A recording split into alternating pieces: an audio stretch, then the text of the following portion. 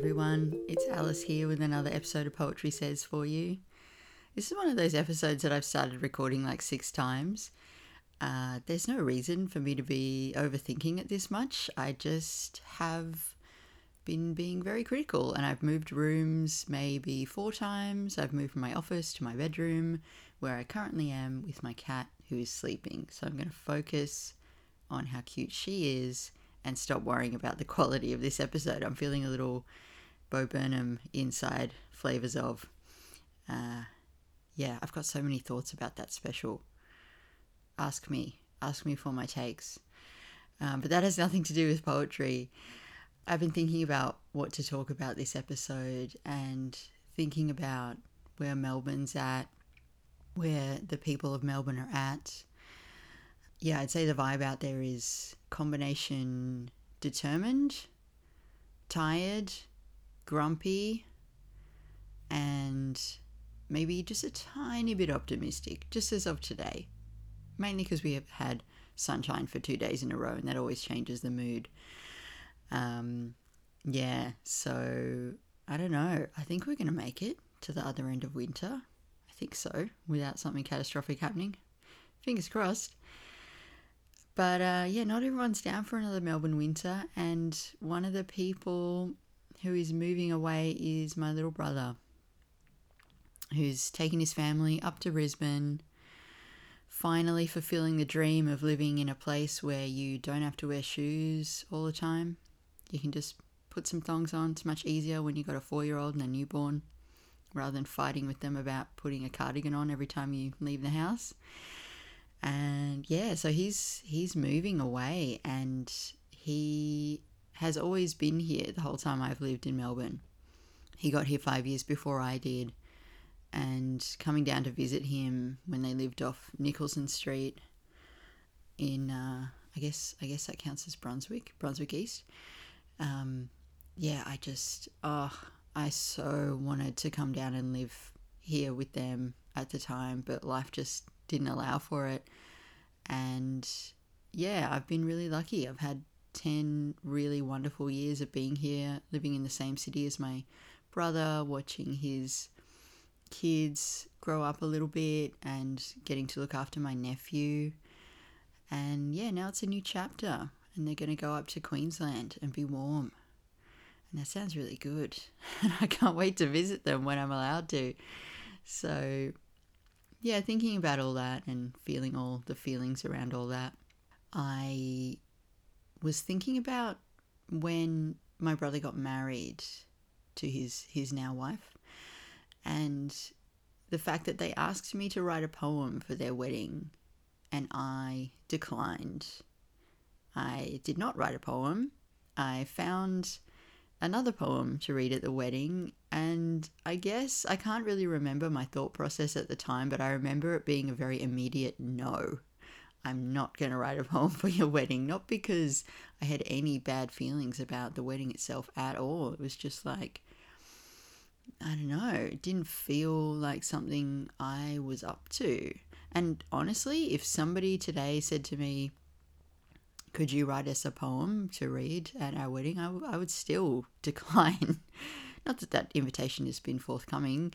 It's not something I'm dealing with, but I would say no. I would go somewhere else and find another poem. And that's exactly what I did. I went to the family canon, to my great uncle, John Blight, Jack Blight, either or. And my dad and I scoured the collected works of John Blight to try to find a poem that wasn't incredibly depressing to read at the wedding. And God, I think we found the only poem that he ever wrote that isn't just like deeply sad. So I'm going to read this for you now. This is the poem that I read at the wedding, and I have my little penciled note here on the page. Apparently, to introduce it, I said, "This is a poem by my great uncle, John Blight, who wrote a lot of poems about the sea." Oh, it was a beach wedding, worth mentioning. I like it because it reminds me that there's beauty to appreciate everywhere. So the poem's called And About Phosphorescence. The round tank of the ocean reaches far as the eye can see and contains every star and the image of the moon. They are constantly filling it with light. Swirl in awe and their phosphorus glows. Step ashore and slap the wet sand and once more a repetition of stars. They have been filling the ocean with light all their light years. A potion of time and starshine the sea is. The notion of night at sea as dismally black is a joke. Not since Phosphorus, the morning star, first woke, has there been any cessation of light pouring into the ocean. It is just as bright in its fastest deeps, where fish seem alight. So it's a sea sonnet. I don't know. I don't know if that's an appropriate poem to have read at a wedding, but that's what I did. All my great uncle's poems were pretty dark and sad, and I think the message in that poem of there has never been any cessation of light is an interesting one to bring to a wedding. I don't know, it just seems like such a conundrum to pick a wedding poem. I think there's an image of what it is to read a wedding poem that many of us might know if we are fans of the TV show Sex and the City, or if you've ever even watched it, you probably have seen this moment where Carrie has been invited to write and read a poem for her friend's wedding. And yeah, I think I had in my mind that if I wrote my own poem, it would end up a little bit like this one. And now we have a very special treat. One of my favorite writers, Carrie Bradshaw, has agreed to share a poem that she wrote for the occasion. Oh, give it up.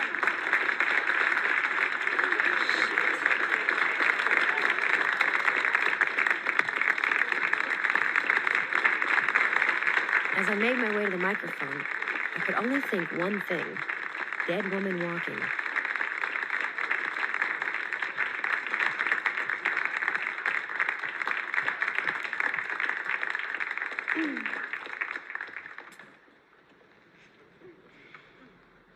His hello was the end of her endings. Her laugh was their first step down the aisle. His hand would be hers to hold forever. His forever was as simple as her smile.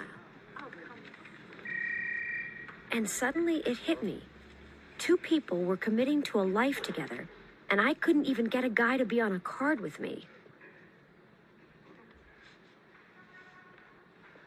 He said she was what was missing. She said instantly she knew. She was a question to be answered. And his answer was, I do. I had no choice but to embrace the moment and try to pass off my tears as tears of joy for the happy couple. There's kind of a sense in that scene and in the episode in general, the conundrum that Carrie's faced with. It's sort of twofold. The bride, the friend of Carrie, seems to think anything Carrie writes is going to be great and appropriate because really any poem is a good poem for a wedding. But Carrie freaks out about it for the entire episode because what do you say? And I think also she doesn't have a huge amount of belief in the couple. I think they set it up as a couple that haven't really known each other for very long. So yeah, Carrie has to sort of sum that all up and sublimate her feelings of doubt to put the poem together. And it seems to go over fine. They play it off as if it goes over fine, except for the phone call. But what is the role of a poem at a wedding? Is it to add some kind of literary gravitas or magic to the event? Is it to make the event seem bigger and more significant? Is it to communicate what the person who's been asked to read the poem actually feels? Do they get like a special little comment on the wedding? Or is it even a kind of spell to keep the couple together? And I guess these questions apply to a lot of different contexts. Like, why do we have a poem at the inauguration of the US president. Why do we read poems at funerals? Funerals and weddings is kind of the only place that a lot of people will encounter poetry. So that made me wonder, are they modern stand-ins for prayers almost? We probably wouldn't read from the Bible anymore, but would happily read some Rumi. But what I think is really interesting about this is if you are asked to read or to write a poem, there's often a bit of distance between what you really think and what you really want to express and the poem that ends up getting chosen. I think this is a space of compromise when we come to poetry because, let's face it, there are almost always complicated things going on in the lead up to a wedding. Even if it's just that you're resentful that you got to travel really far to attend the wedding, you might be grumpy about that. But yeah, maybe your friend's getting married and you don't think they've chosen the right person, or maybe the families don't get along super well. There's always just a little bit of like drama in the background there. And the poem, I feel like, almost has the heavy lifting of it's going to make all that okay. It's going to smooth those edges. And so it necessarily has to be a poem that has simplicity at its core. And I started wondering about what are the poems that people most often reach for when they're asked to do this. So when you search for wedding poems, nobody uses the proper definitive word for a wedding poem, and I'm only going to use it once here because it's impossible to pronounce. Epithalamion? Sure. I think that's how you pronounce it. Yeah, we're just going to stick with wedding poem. I had to Google that again. That word does not stick in my head at all. What are the suggestions that people end up with when they search for wedding poems? Of course, immediately you land in listicle space of the internet. And one of the ones that is mentioned at the top of a lot of lists of popular wedding poems is the poem by E.E. Cummings, I Carry Your Heart. And this is so popular that it ended up being used in a scene in the movie In Her Shoes, which is Cameron Diaz and Toni Collette. Movie about siblings, movie about sisters. And in the movie, up until this moment, Cameron Diaz has been sort of a walking catastrophe, but also secretly learning to read through volunteering at a nursing home. So this is her big reveal moment where she can suddenly, not only can she read at all, but she can read this poem. And now, a very special moment. Young lady. This isn't in the program because it's a surprise. I surprise Rose a lot. Usually she hates it. I hope she likes this.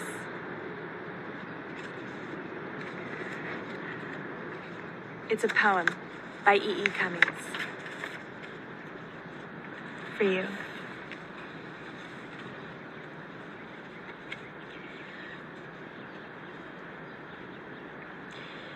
I carry your heart with me. I carry it in my heart. I am never without it. Anywhere I go, you go, my dear. And whatever is done by only me is your doing, my darling.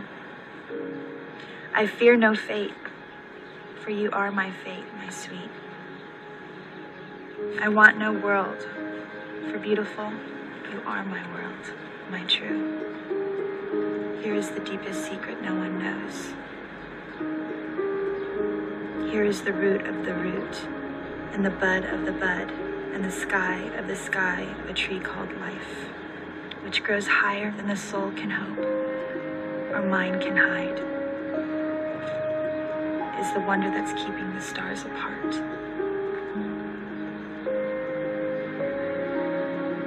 I carry your heart.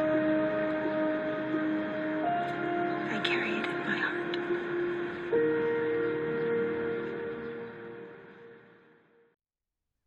Still really like that scene. I I stand behind it. It's soppy for sure, but I think it's a good film, Nat, In Her Shoes.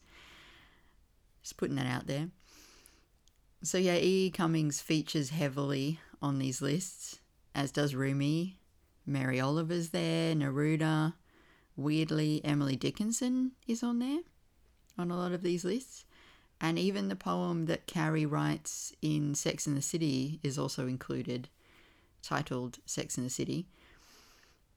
I don't know if you get to do the little interstitial and then I realised moment as part of the poem, probably not. But yeah, all these poems, all these choices, I think we kind of have to go for the simple and the smooth. It's a little bit to what I was saying, what Justin Clemens and I were talking about when I chatted with him about the inaugural poem that was read at Biden's inauguration. What would it have meant to have a bit of complication in that poem? What would it have meant to have some less than smooth edges, something less than total optimism?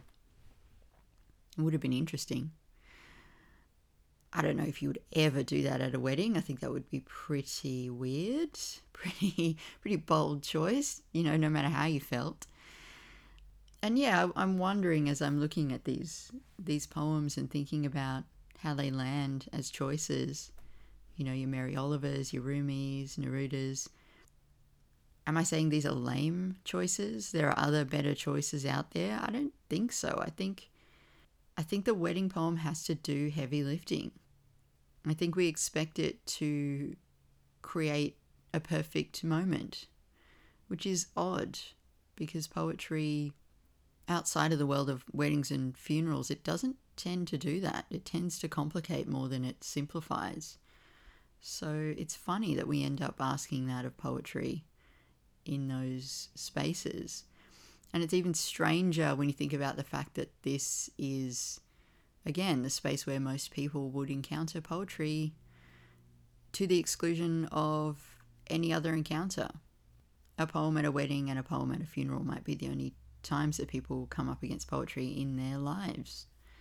So it's fascinating to think about what that means for people's impression of what a poem is. I did find one quite fantastic example or suggestion on these listicles for a poem that you could read at a wedding, and I'm going to end with this. It's a poem by Anne Sexton called Admonitions to a Special Person. And I think if you actually read this at a wedding, you wouldn't be popular at the reception. I think this would be a tough sell, but it's on the list. Maybe there are some stanzas here you could use, but yeah, this is pretty brutal. This is Anne Sexton's take on, well, I don't think she wrote it as a wedding poem, but this is the suggestion. If you wanted to use some Anne Sexton, this is what you could use. Admonitions to a special person.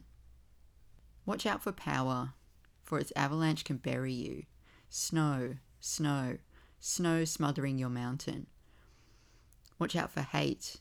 It can open its mouth and you'll fling yourself out to eat off your leg, an instant leper. Watch out for friends, because when you betray them, as you will, they will bury their heads in the toilet and flush themselves away. Watch out for intellect, because it knows so much it knows nothing and leaves you hanging upside down, mouthing knowledge as your heart falls out of your mouth.